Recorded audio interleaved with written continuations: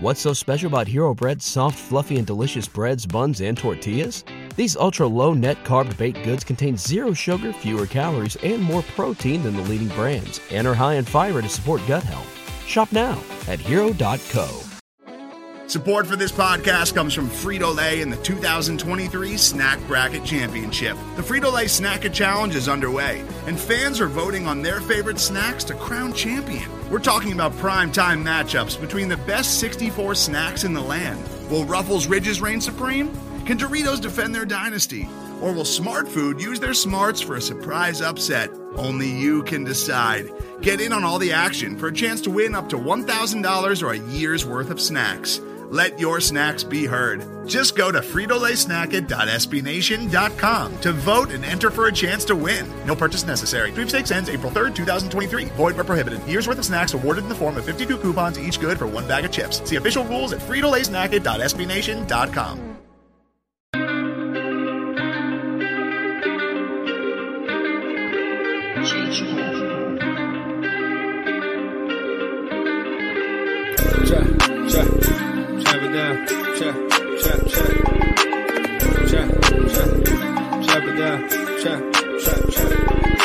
Chop it down, chop it down, chop it down, you gon' chop it down. Chop it down, you gon' chop it down. I just appreciate everybody watching. Watch him throw the ball, we gon' pick it off. You gon' let him hit the hole or you gon' cut it off. You gon' play through fourth and long or you gon' punt it off. Your defenders, heavy hitters, put your pads in. Don't be looking for the ref to throw no flags in. Keep the helmet on, keep the cleats tight. You the type to want to win by any means, right? You should look alive. This is Trap or Die. Sir. Yes, sir. Welcome back to another episode of the Trap or Die podcast provided to you by 214 Media. I'm your host, Marley Maul, Hen Dog Maul, Coach Maul, all that good stuff, man. And the fellas are here. Dre is in here. AJ is in here. Fellas, how y'all doing? Shit, man. It's off season for us, but it's always the off season for us early shit. So, I mean, you know what I'm saying? But it's all good other than that. Oh, we already in Cancun, huh? Yeah. Shit, we've been this is December. Nah, no bull. AJ, how you feeling, big dog? Good, man. Just cooling. That's good. Let's go ahead and get the administrative item out of the way right quick, man. If you are on YouTube right now, make sure you hit that like button. Make sure that subscribe button is definitely appreciated. Podcast side, we got some things in the works, but you are hearing this on Hogs Haven right now. Make sure you stay tuned and stay locked in with the subscription. We got some things in motion, and I guess when I get some clarity, you know, about the immediate next step, we'll all be on the same page in that regard. But fellas, look, we got some updates to talk about. We got some roster moves, some pending free agents that we need to figure out in terms of the team as we get ready for that March period, that very next period for the Commanders. Even though, you know, OC is the immediate thing. Matter of fact, we might as well dive into OC first, and then transition into the roster. So as far as we know, since the last time we talked, I think we talked about the conversation of Thomas Brown interviewing with the Commanders last week. And this week we had since we did the podcast, we had an update about Anthony Lynn interviewing for the job. He actually interviewed today. We are recording this on Wednesday evening for those who are listening. So Anthony Lynn was interviewed today by Ron Rivera. And according to Ben Standig, he said that Ron Rivera was the sole person who interviewed Lynn today. And then as well, we had a report come out over the weekend. I believe it was Sunday, if not Saturday, whatever, that the Commanders are definitely interested in Eric Bieniemy and Chiefs offensive coordinator, for those who don't know. But Eric Bieniemy, and he is a key potential candidate for Ron Rivera and staff. And obviously, there has been no news on an interview. He is in a Super Bowl, and I guess everything will fall in place after that. But with those two names, fellas, I'm handing the floor to you all. How do you all feel about those two names? Do they move the needle at all? I know for me, and I'll be quick. My thing with this whole OC search was I kind of had I got people I'm interested in, right? Thomas Brown is one. I like the dude Charles London from Atlanta. I was interested in him. But And even I was kind of interested in Greg Roman to an extent, but I'm not necessarily 100% all in on an offensive coordinator. Like, it doesn't really mean a big deal to me for several reasons that we'll probably touch on once you all, get things off your chest. But where are you all at with Bieniemy and Anthony Lynn? Yeah, I mean, I think it's good to see those brothers. It's good to see those brothers get interviews and get opportunities of this nature to put their name in a nationwide mix of OCs. Anthony Lynn recently, of course, he's with the 49ers, but previous to that, he's been the head coach of the Chargers. Did a pretty good job. They just couldn't, close out some games. But overall, his players loved him. He did call the offense for the Detroit Lions before Ben Johnson took over. Whatever happened there, it didn't really work out. But, I mean, if you look at what he was working with talent-wise compared to what he could possibly be working with in Washington, is night and day. Eric Bieniemy, definitely going to another Super Bowl. As OC, some people don't want to give him credit for calling plays. Some people identify it a different way. Some people think so many different things, so many takes on Eric Bieniemy. You would think he was like a celebrity or a politician or something of that nature. I got some thoughts on that one. Yeah, people want to dig on his past, all that, but that's what happens when you're a black candidate and you're with a team that's balling, but you don't seem to be landing the final destination job of head coach. So people just draw so many conclusions. I feel like the OC hire is important, and the reason why I say that is because, we see it as a lame duck year for Ron and company because of new ownership coming in, but Ron really believes that he has a chance to push this team to the next level. If he didn't and he wasn't confident, I think he would have walked away from the job. No matter how much it was paying him, he wouldn't have done a firing of a Scott Turner. I think that he goes all in on a quarterback. And I feel like the OC is just one missing piece of that puzzle, as we've stated, and it's been shown.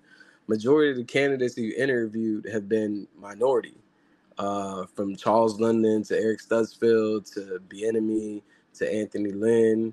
Bieniemy hasn't been interviewed yet, but most of the candidates have been black. I just don't see them standing still on not acquiring a quarterback. And I feel like that's also a part of the conversation with these OCs. If you're going to lure Anthony Lynn to fucking leave a San Francisco 49ers where they're competing for actual chips, or Eric Bieniemy from Kansas City Chiefs where he's working with one of the greatest quarterbacks we've ever seen in Patrick Mahomes, no matter if he doesn't have a head coaching job or not yet, there has to be another reason why they would leave there besides possibly elevation of being a head coach. At least Anthony Lynn's been there, but for Bieniemy, it's like you got to be kind of selling me on the fact that, hey, we're going to go all in at quarterback, whether it be the likes of an Aaron Rodgers, a Lamar Jackson, or maybe even a Derek Carr. That might be intriguing.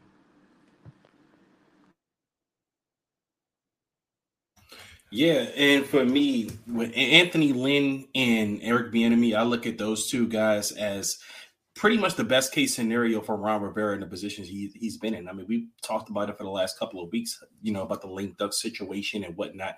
And also just our level of interest in everything that's going on with the OC job. The candidate search and everything. But as I said before, I just feel like, they've been building up and waiting to see. I think Bieniemy's their number one answer. They're just waiting to see what he's going to do or how he's going to respond after, whenever Kansas City finishes playing in the Super Bowl. That's the case for here. But Lynn, man, he's interesting. Like I said, he's a guy, like AJ said, he coached the Chargers. I mean, he's been around the league for a while. He hasn't been offensive coordinator at too many spots, but he has a lot to prove. I mean, he had his tenure at San Diego. I thought he got a raw deal with that.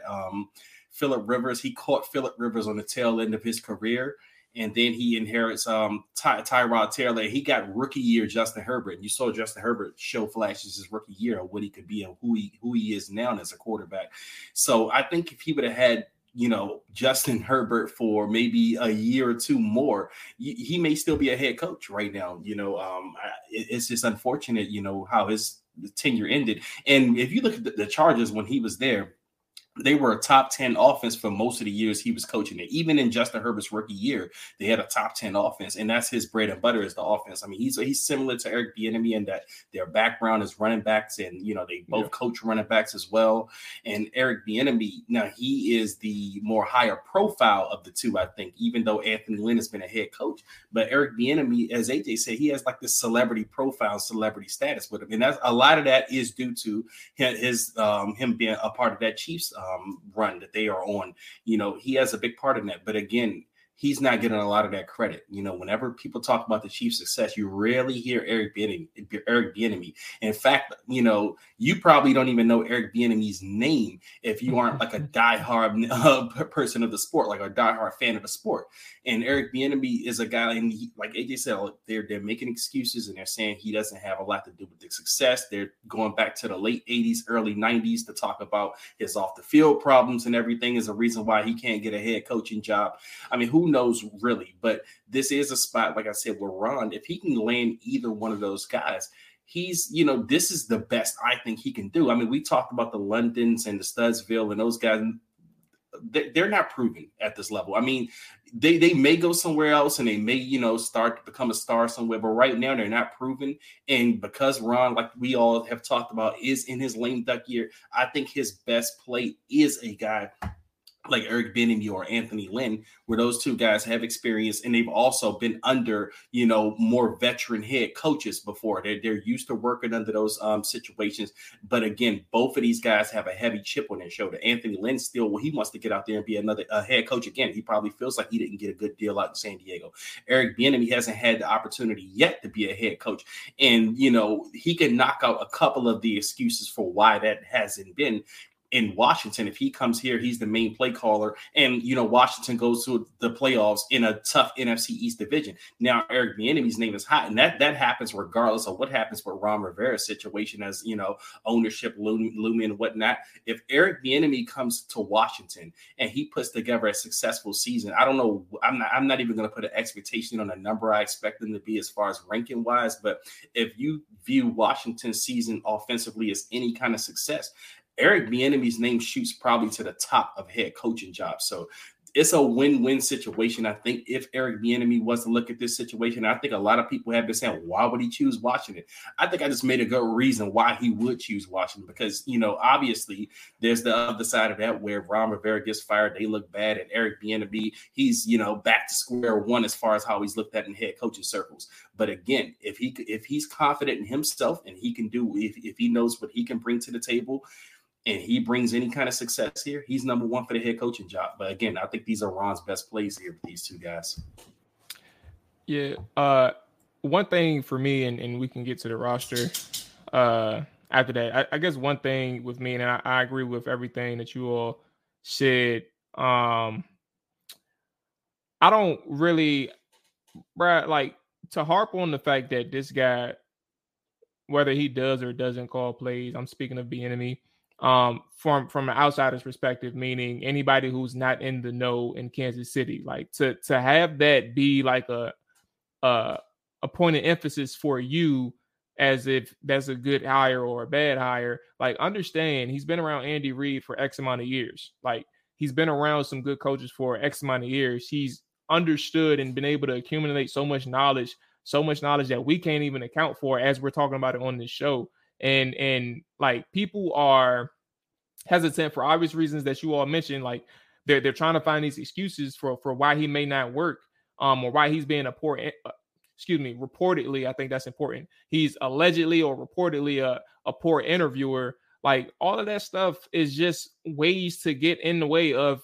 saying why he can't do a job or why you think that he can't do a job. And I'm not saying all this to say that he is the perfect candidate or he will do a great job year one in every single season as a play caller wherever he goes if he does decide to leave Kansas City. But I am saying all of these excuses that you all had for why he can't do it won't be the reason why he fails. It's either he is a good coordinator or he isn't a good coordinator on his own without Andy Reid. And what did he learn? What did he take away? And for a person of that age, I just think that it's important to understand that he's not new to this. He has NFL experience, he has coaching experience, and he's learned from the best. Like, for you to sit here and scoff at that idea or be hesitant at that idea because he doesn't call plays is outright foolish. Like, Washington has already interviewed several candidates who aren't calling plays. Thomas Brown, a person who a lot of people have all of a sudden been enamored with, rightfully so. Like, the reports in the comments about him, good. But if you're enamored with Thomas Brown and he hasn't called plays and he's getting this opportunity in Washington, why are you hesitant on Eric Bieniemy? Is it because you know a little bit too much on him? In the reporting, the alleged reports of him, like, that makes no sense. And I feel like it's not fair to Bieniemy. So all I'm saying is, for everybody out there who, if you have those hesitancies, I think that you just need to wipe the slate clean. And if Bieniemy ends up in Washington, understand that is not going to be the reason why he is succeeding or failing. It's not because of that. It's because of whatever inherent issues that he has as a play caller or coordinator. Those are it. It has nothing to do with that other stuff like play calling experience or whatever. I don't think that's going to be the case. I am interested in Anthony Lynn too. I have no issue with him. It's good. I think what tree is Lynn under? Is that Shanahan? Do we know? He played for Shanahan in Denver, I believe. Okay. Okay. So I don't really know what tree. Okay. All right, so I'm not going to assume then. But I'm in my head when I think Shanahan, I think zone scheme. I think he started as an assistant right after he finished playing with Shanahan. So I mean, you can kind of put him in there. He didn't have a significant role on Shanahan's original staff, but you can probably still say he came from that tree. Okay. All right, so there we are. Updates on offensive coordinator. Add Anthony Lynn to your bucket. Add Eric Bieniemy to your bucket. Huh? Yeah, it says he came from the Romeo Crennel, Jack Del Rio, Bill Parcells, Rex Ryan, Mike Shanahan tree. Okay. Oh, so Jack Del Rio can get an ally if he come here. He could. All right, let's get into our roster, man. Let's start with the big ticket items, and then we'll work our way down with some other things that we need to clean up with. I'll start with the defensive line. Obviously, we know Daron Payne is the big money, the big dog. And for Daron Payne, the numbers did come out this week. I think Monday or Tuesday, $19 million to franchise tag Payne, $16 million to transition tag him. And I believe Washington, assuming that they do cut Carson Wentz, will have around $32 million after they let him go, which is the fifth most cap space in the NFL for this offseason. Fellas, your overall thoughts on what to do with Payne, the next steps, but also I'll ask this question. You can answer it in your response. Did the Commanders miss their window for a long-term deal with Daron? I'll hand it over to you all for your thoughts. Yeah, I mean, I feel with Daron, it's simple and straightforward to me. You got to pay him. It's going to be more than what Jonathan Allen contract was and is. And I think Jonathan Allen would be perfectly fine with that. He's probably making up some of that money, too, from incentives by being in Pro Bowls and possibly being amongst the all-pro list. But at the end of the day, you got to get it done. I feel like one thing Ron Rivera and this team has done a poor job at is having foresight. It's pretty obvious that Daron Payne is goddamn talented. And if you put him in the right situations to attack the passing game more, he could put up these numbers because he's so athletic and quick off the ball. He has good twitch. And if you just show him, proper hand placement, he could be an elite pass rusher. That was the scouting report coming out of Bama. Now you're going to have to pay that man 20 and up. So I think it gets done. I think they can't afford to lose a Daron Payne overall because of his skill set. But then even when you look at the roster, there's no one to really fill in those shoes at all. You got Ridgeway and Mathis, young players going into their second year, coming off an injury, a torn pec and a torn ACL, MCL, or something like that. I think Mathis has. You don't have nobody else to step in. You got to keep this D-line together, and especially, you got to show your team that if you produce, we intend to keep you around. Now, the other conversation gets tricky when you talk about like a Montez Sweat. Maybe there's some flexibility there, but overall, you got to do everything in your power to keep Payne in-house. And I agree with AJ again, and the reason why I've been talking about this for a while. Thank you. I mean, I like I said, this is one topic I keep bringing up, and to me, it's a topic of, on this team, what's more valuable right now, the edge or the D tackle? And we've seen Payne and Allen's impact together with only one edge rusher out there, Montez Sweat, with Chase Young being injured. And we saw the impact of the defensive line.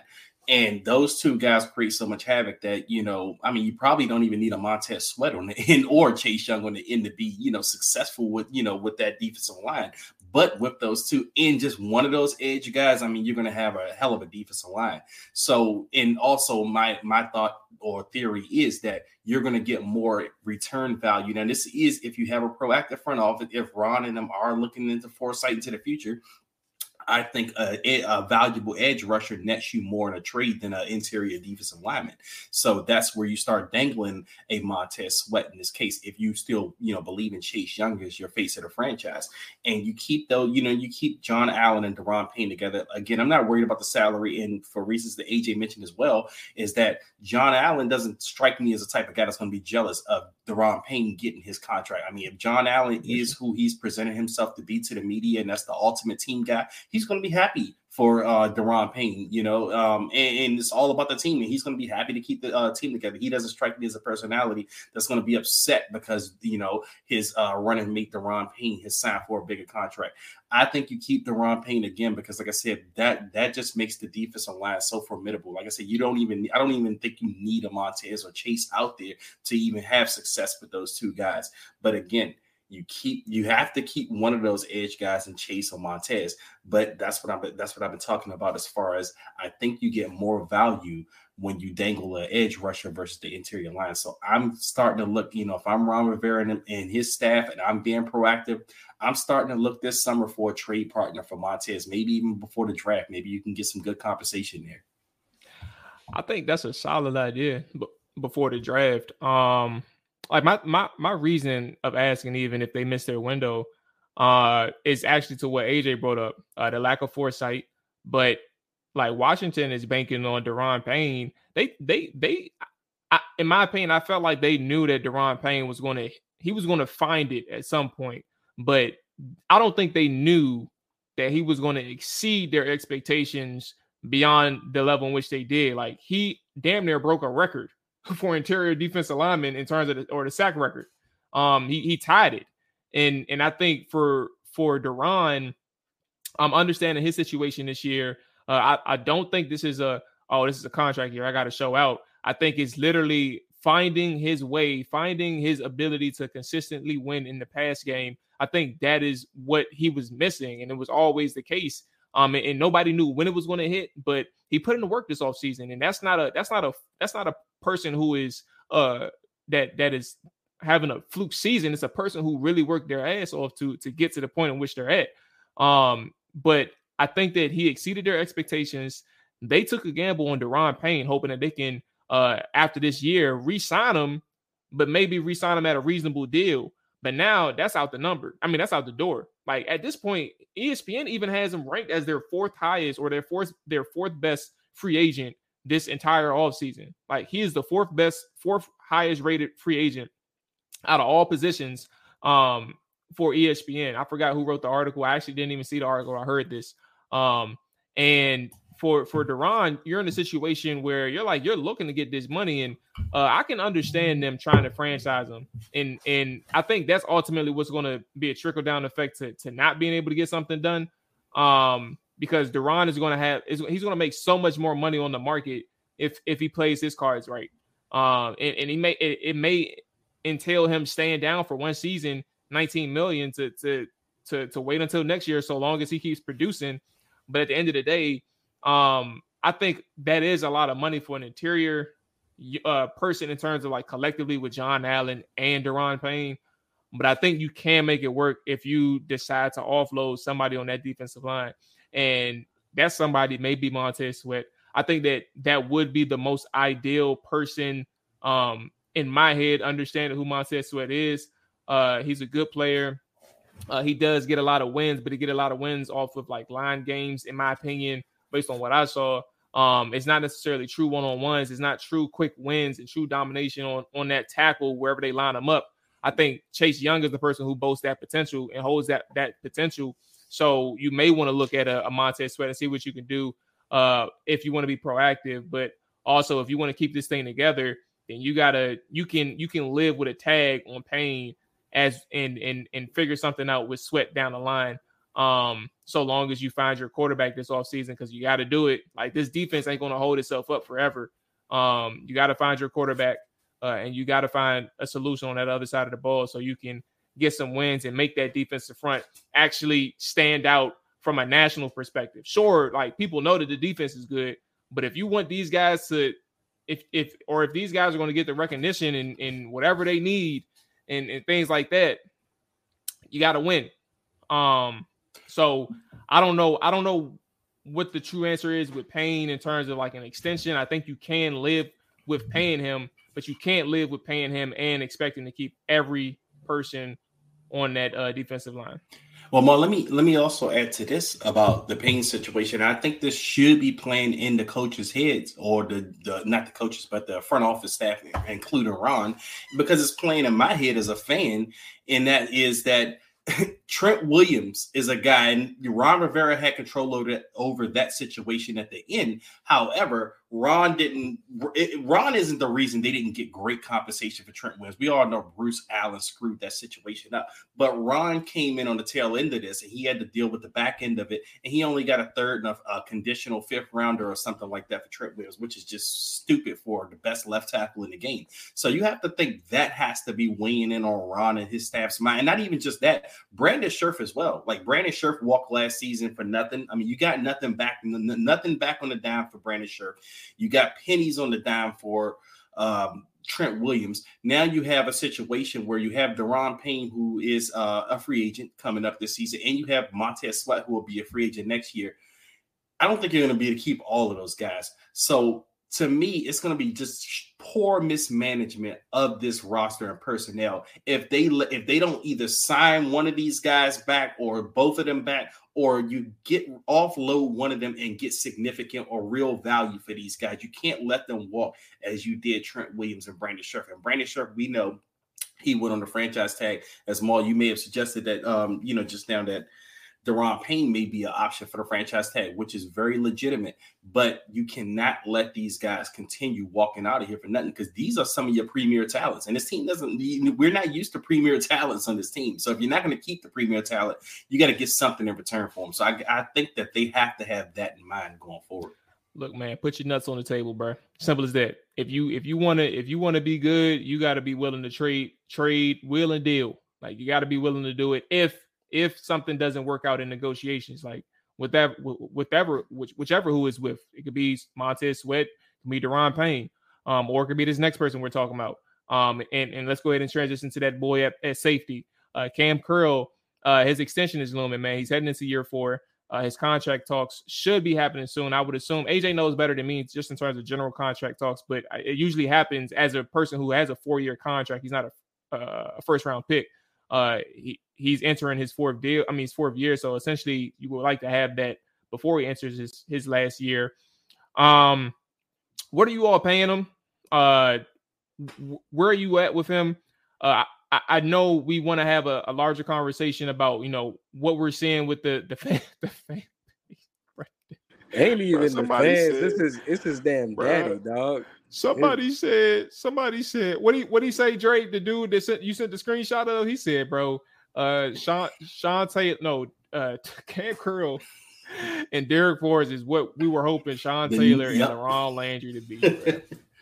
Like, look, I love y'all, man, but y'all got to stop that shit, man. Y'all please. have to stop that, man. Why would you even do that to yourself, bro? And then 440 people liked it at the time you sent it to me, bro.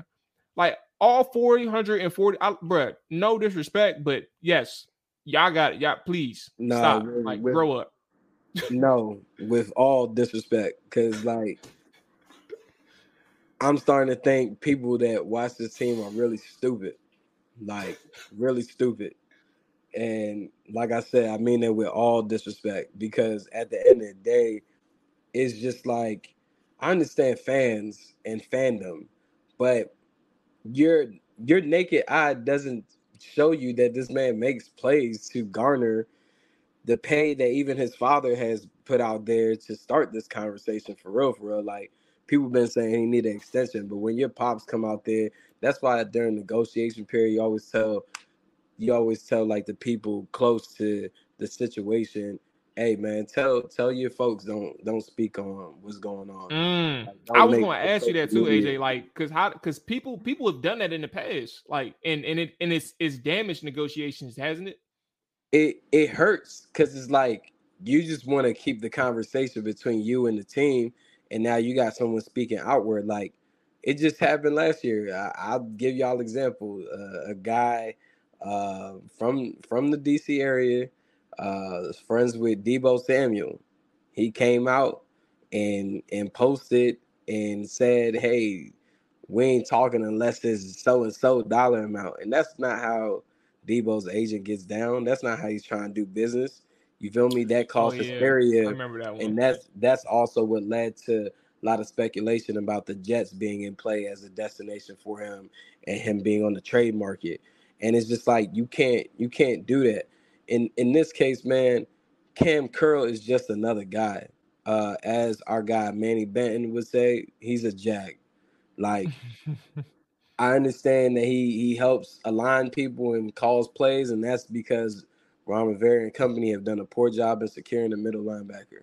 That's why. But since his rookie season, he has made no interceptions and has one fumble recovery. Why in the world would we be talking about paying this guy premium dollar at safety as if he's Buda Baker, Derwin James, Minka Fitzpatrick, even a Jesse Bates? Like, like, why would we be talking about that? For me, when it comes to Cam Curl, I'm letting him play his contract out and he can bounce. Next year, we can go about finding somebody different. Like, yeah, look at the list. Like, you got Marcus Williams, Kevin Byard, Harrison Smith, Jamal Adams, even though he gets hurt. 80 mil, bro. That's the number one paid safety, dog. He makes plays. Like, Cam Curl has done nothing in his career to garner that type of money. He's not an impactful player. I'm sorry. If his dad watches this episode and hears this, I apologize to your son, but you gotta start keeping it a buck with him, and also keeping it a buck. Or just be quiet. Yeah, you don't even gotta say nothing. Just let the negotiations talk. He's gonna get paid more than what he's been getting as a 7th-round pick, but to be out here engaging with fans and articles and whatever, 80 mil, nothing less, like, or having people send possible options, like, that shit ain't, my bad for even cursing, but that's not cool. You feel me? At the end of the day, then Cam comes out and says, people watching my pockets. No, it's your pops. Your pops putting people in your mix. Like, at the end of the day, if a deal get done, I just don't see it getting done. If you struggling or playing out the long game with a Daron Payne and Terry McLaurin, you're not thinking about re-signing Cam Curl, especially if there has to be some thought process where he thinks he's supposed to get premium dollar at safety. His pops didn't just come out there blindly and just say that. He actually, and that's why he was saying during the season he wanted to get interceptions so bad, because he knows he knew he needed them. He knows he needs them in order to speak about himself as a top 10 safety to get paid that type of money, and it's not gonna happen. He'll get a cool little payday from being a 7th-round pick, but if it were my team and I was running it, I would go acquire another safety this year.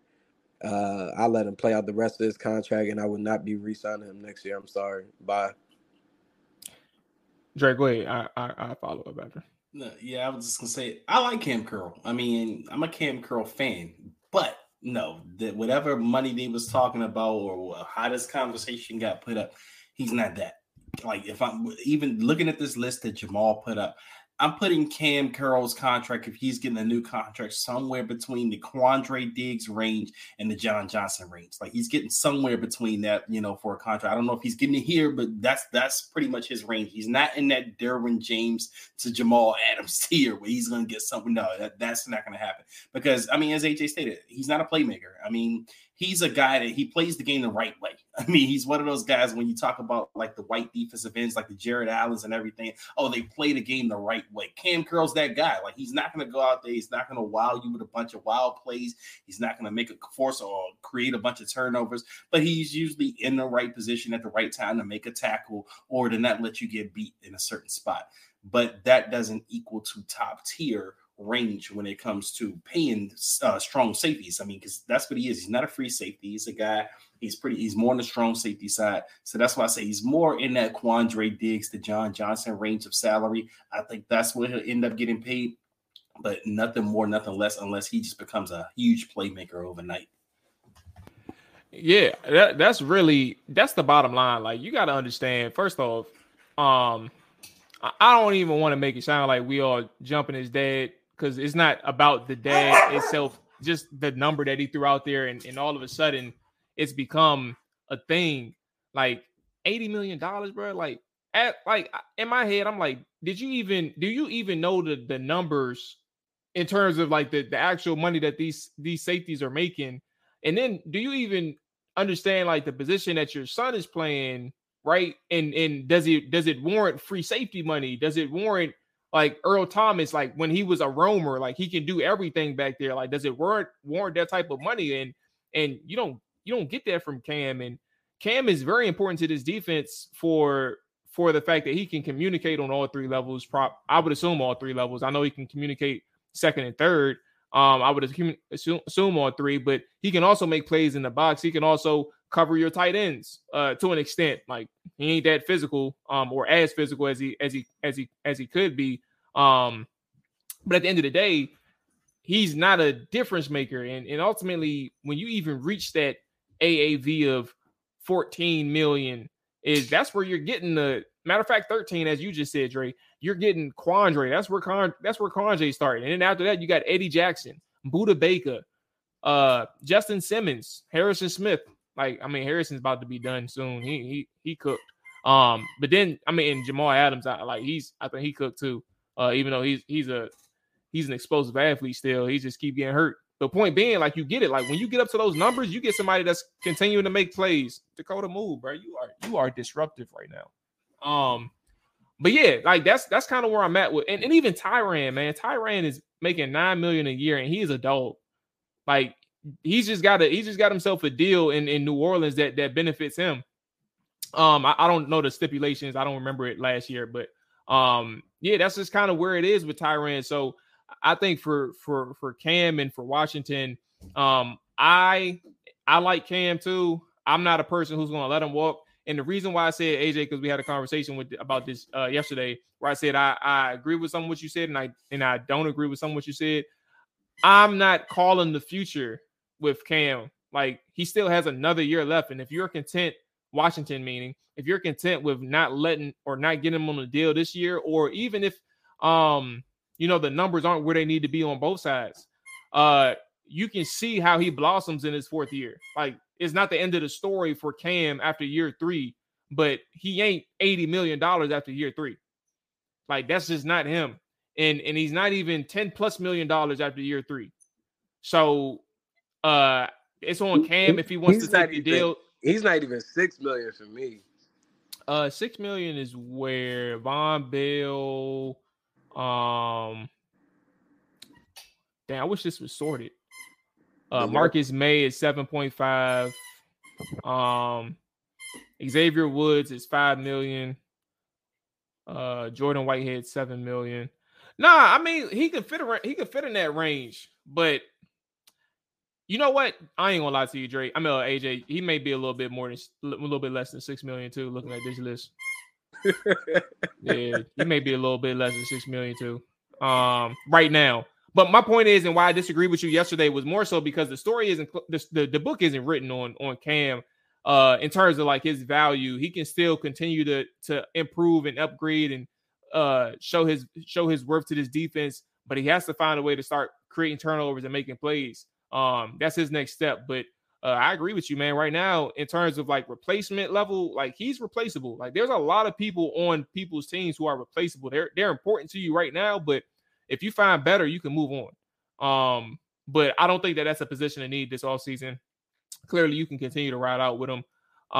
Any last thoughts before we get to the QB? I guess we'll wrap up the other positions. We have some more time. We can wrap up the other positions next week. But we can finish up with the quarterback spot. Matter of fact, quarterback and another position. But any last thoughts on Cam? No, cool. Not at all for me. Cool. So, a couple of surprise or maybe low-key needs for Washington, in my opinion, is running back and tight end. We know about the offensive line. We'll touch on that. And we know about linebacker. We'll touch on that next week. But tight end, I feel like with Bates, Turner, Curtis Hodges, and Armani Rogers, those are some younger guys. You may need to try and bring in a vet if you're Washington. You may need Dakota. Jesus Christ. You may need to try to bring in a vet, or maybe even look into the draft and try and find another person that can be a bona fide starter. But if you're going in the draft, I think that you go high end with tight end. And then in terms of running back, Jared Patterson is a restricted free agent. Jonathan Williams, unrestricted free agent. And then you got McKissick under contract, but he's been dealing with some significant injuries, like a neck injury this year, ended the season. So right now you're looking at Brian Robinson and Antonio Gibson. Those are some two low-key positions that should be some priorities for Washington. What do you all think about running back and tight end? And then we'll close out with quarterback after. Yeah, I would love to see them get a more explosive running back, but I guess one of the guys that I'd be interested in, I don't know if he'll be around, say the second round, but I like Jahmyr Gibbs out of Alabama. I think he's an every down back. What's his boy, Baby Kamara? Yeah, I feel like he's an every down back. I'm just not a big believer in Brian Robinson as the number one. I think he's a complimentary piece, but I feel like they need a home run hitter back there, running back, that can also be dependable in the passing game too. And it's funny, AJ mentioned Jahmyr Gibbs. I love Jahmyr Gibbs out of Alabama. Like he's the perfect, for JD McKissick replacement. He can be a number one guy coming straight out, but either way, you wouldn't have to force him to be that. You're going to have three options if you get a Jahmyr Gibbs type of player. I mean, and we do need that because we started to see that with JD McKissick. I mean, he started to get injured this last couple of seasons. I don't think he's finished the last couple of seasons. So, I mean, at some point, you're going to need that change of pace guy because I think as much as, Antonio Gibson is a guy we love and we talk about, he's not that much of a change of pace guy from Brian Robinson. I mean, they're kind of similar in a sense. They're still big power backs, but of course, AG does have more of that home run hitting power than Brian Robinson. But you are looking for that little smaller, shiftier guy, the one you can just, get the ball and he's a threat at any point to take it to the house. So I would love a Jahmyr Gibbs. And I do think that's probably going to be a surprising need for Washington. I don't think tight end is as much of a surprising need because if you look at the roster there or the depth chart there at the tight end position, Logan Thomas, I think he's – I mean, I don't know what to make of him anymore. Snip, That's what I'm saying. He looks slow this year, and he's coming off that – he's still coming off that injury. He's a year older. He's getting in the 30s now. So it's at the point that I don't think you can rely on him too much. John Bates, I mean, he hasn't shown much more than a tight end 2 or tight end 3 guy at the most. And then there's the other guys like the Armani Rogers and, the guys like that. Those are the all potential guys. I mean, you still haven't seen much of them to warrant, any kind of guaranteed to be a starter in this league. So I think tight end is kind of low-key a huge need, man, for this team. And I think it has been for the last couple of years, because we didn't know we were getting back with Logan Thomas last year when he was coming off of injury. So you have to address that position somehow. I would love to, get maybe a second or third round guy. I don't have any guys in mind right now for the tight end position, but I would love for them to address that kind of early to, just to add to the weaponry on the offense, especially, if you're shooting for the stars with an Eric Bieniemy or Anthony Lynn. You want to kind of present to these guys, hey, we're going to put as much offensive talent for you to work with. We're going to make us a presentable option for you. So you would love to add to that role. Of course, we know quarterback is always the biggest need. So I don't have any surprise positions in need. I think the running back would be like the low-key position in need that a lot of people aren't talking about. That would be something they have to address this year, And it's not a necessity, but you still want to add to that, and you want to make that room stronger, because I think you're getting a little weaker there with J.D. McKissick's uncertainty. Last thing, we know they're going to cut Wentz. Move on from Wentz. I quit Washington if they didn't cut Wentz. Heineke is an expected free agent. Well, he is an unrestricted free agent. They have to re-sign him to keep him on the roster. We know Sam Howell is the only person at this point that is on the roster. What is the best path for a quarterback? What are we thinking? Personally, even if I love Sam Howell, or I love the idea of Sam Howell, because I do love the thought process behind moving forward with Sam Howell off the strength of being able to use so much money to support him through building up that offensive line and even finding some more weapons, even at tight end or running back.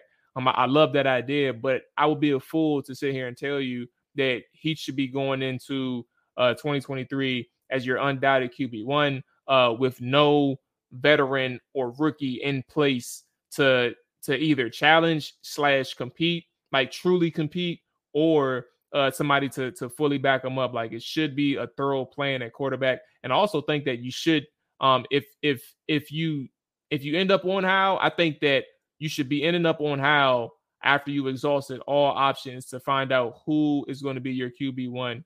And that means going through your scouting and figuring out who is the rookie that you love, or who are the rookies that you love, or trade options. And I pray to God we're not trading. Like, I think we need to be done with that. But just laying everything out there, like, you have to, if you end up on Howell, you have to exhaust all your options in order for it to end up on Howell, which is perfectly fine to do. And I am a fan of the Howell situation because of what comes with that, and that is the money. Well, I think for Ron, it's different than last year's quarterback search. Actually, the last couple of years. I don't think Ron has the luxury this year to go into it saying we can go as aggressively as we want to go out and identify a guy at this position. And that means, trade options on the table. I don't think big trade options are on the table for Ron and his staff this year, because he doesn't have an owner backing him right now. Like, Dan is probably at this point, like, we're cash strapped, and he's probably also not aggressively hounding Ron to go out and get a guy either. And new ownership, that's just so much of a question mark. You don't know what they're going to do. So you got to figure that the only options available to Ron right now at the moment, or realistic options, are free agent quarterback, Sam Howell, or the draft. And I don't think that Ron, being in the draft position they don't have a really great draft pick this year. So you have to figure that unless they plan on making some big major trade up, which I don't foresee happening, that they're probably just going to keep building on the roster around, and maybe they'll get Sam Howell. But it's actually a pretty decent free agent quarterback class. I wouldn't say decent, but if you're talking about wanting guys to push Sam Howell, you have the perfect guys in free agency this year. I believe Andy Dalton's a free agent this year at quarterback. Baker Mayfield. I don't know what the 49ers are going to do with Jimmy Garoppolo. I think he may be a free agent this coming season. But point being, you have guys like this available this year that will be perfect to, if you're saying I'm going into the season and I want Sam Howell to win it, but I don't want to give Sam Howell the guy. You have a bunch of guys from that pool to pick from, because I don't realistically, for Ron in his position, I just don't see a rookie being the answer for him where he's drafting at. Like, he's not in a position to draft, the top tier guys like Bryce Young and Will Levis and those type of guys. He's more into the project range where you're talking about the Anthony Richardsons and, those type of guys. So I just don't foresee him hitching his way into one of those guys. I do see the realistic possibility being more so of they're going to back Sam Howell and they're going to look at that free agent pool of veteran guys for someone to push him this year. I think that's the realistic situation for Washington.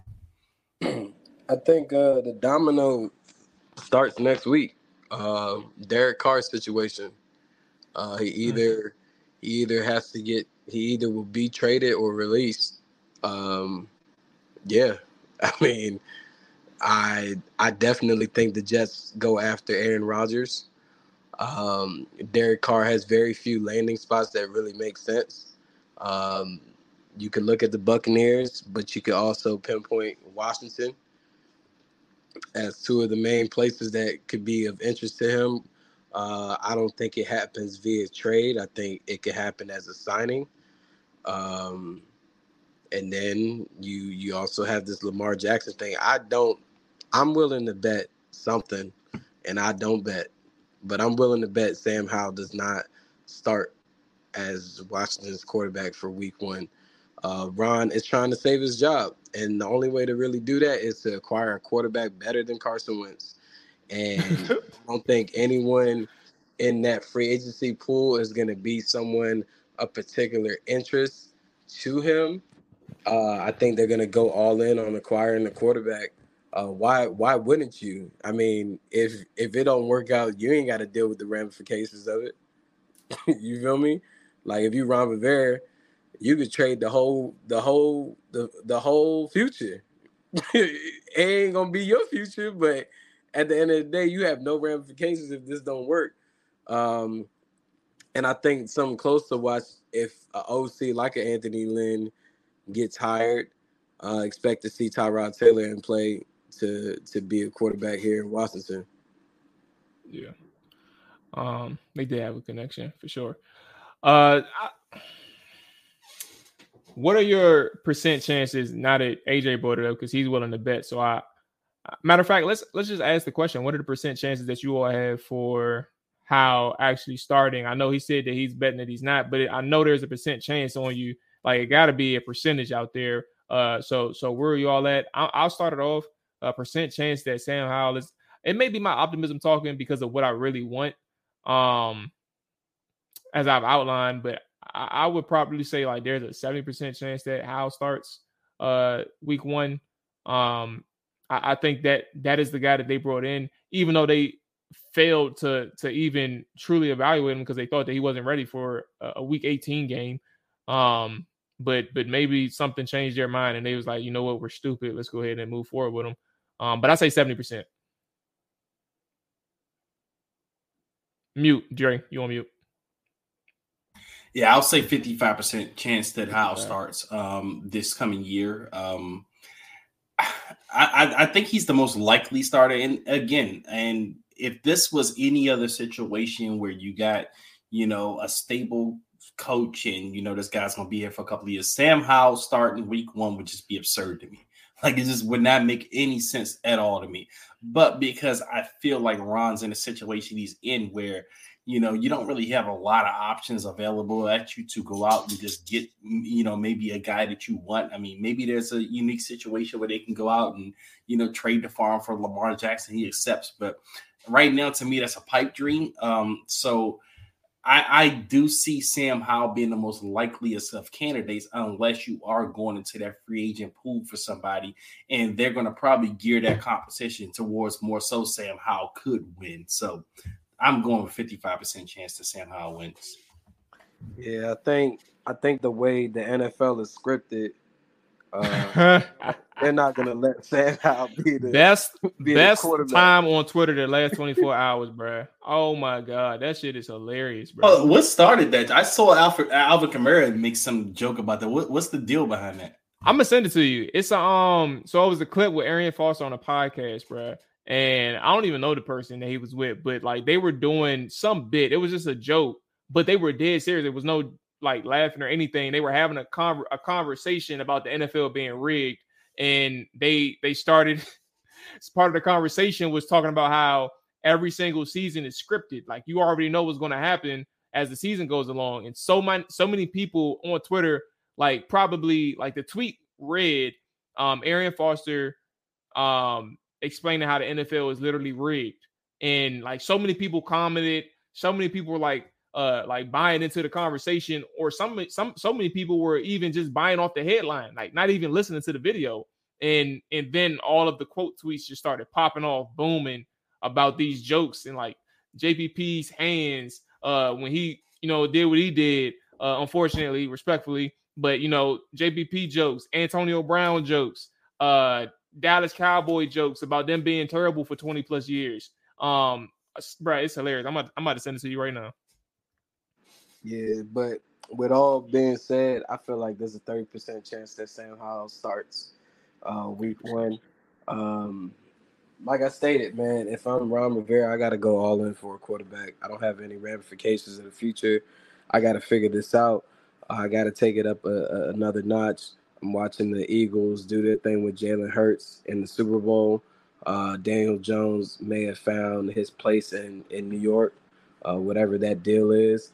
Of course, Dak is struggling in Dallas, but at the end of the day, I can't tout out this roster and say, hey, Sam Howell, you go ahead and lead the troops, like, and I'm gonna just go sign a veteran quarterback. Like, no way in hell. So yeah, I definitely feel like Sam Howell is at a 30% chance of starting. But a lot of stuff is gonna start getting cooked up here in the next couple of weeks. As I stated, I believe that we'll know who will be buying the Washington Commanders next week at some point, and we'll also start hearing more movement and talks about quarterbacks like Aaron Rodgers and Derek Carr next week. We'll see. We'll keep our eye on everything, and for those that's listening and watching, we'll be back on Tuesday to discuss some more roster concerns and even dive into. I actually have a really good question for us that we'll tap into. I'm gonna save it now on my pad or my notes, my word notes, so we can generate that one. But that's gonna wrap it up for us this week, fellas. Y'all boys take care, man. I hope y'all didn't have money on the Bengals like I did, because I've been mad. Well, it's Thursday now, so I'm doing better. But I was mad for 2 straight days after the game. Stay late, bro. Smart man. I was pissed off. I was so mad, and it wasn't even off the strength. Like the Bengals fought, they played hard and lost. But I could not, even with the Philly game when I had the money line on Philly, the officiating was terrible in that game for both sides. Headaches, stress, and you win some, you lose some, my boy. Hey, nah, AJ, you right, bro. And with that being said, we up out here, dog. Y'all take it easy, enjoy y'all day, enjoy y'all weekend, all that good stuff, man. Peace. Yes, sir. Down, set, hut, watch him throw the ball. We gon' pick it off.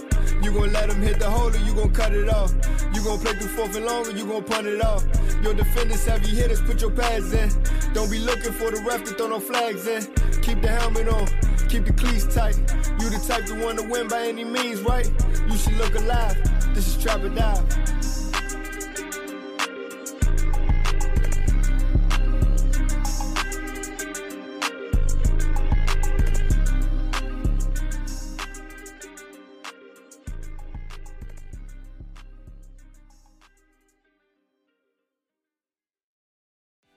What's so special about Hero Bread's soft, fluffy, and delicious breads, buns, and tortillas? Hero Bread serves up 0 to 1 grams of net carbs, 5 to 11 grams of protein, and high fiber in every delicious serving.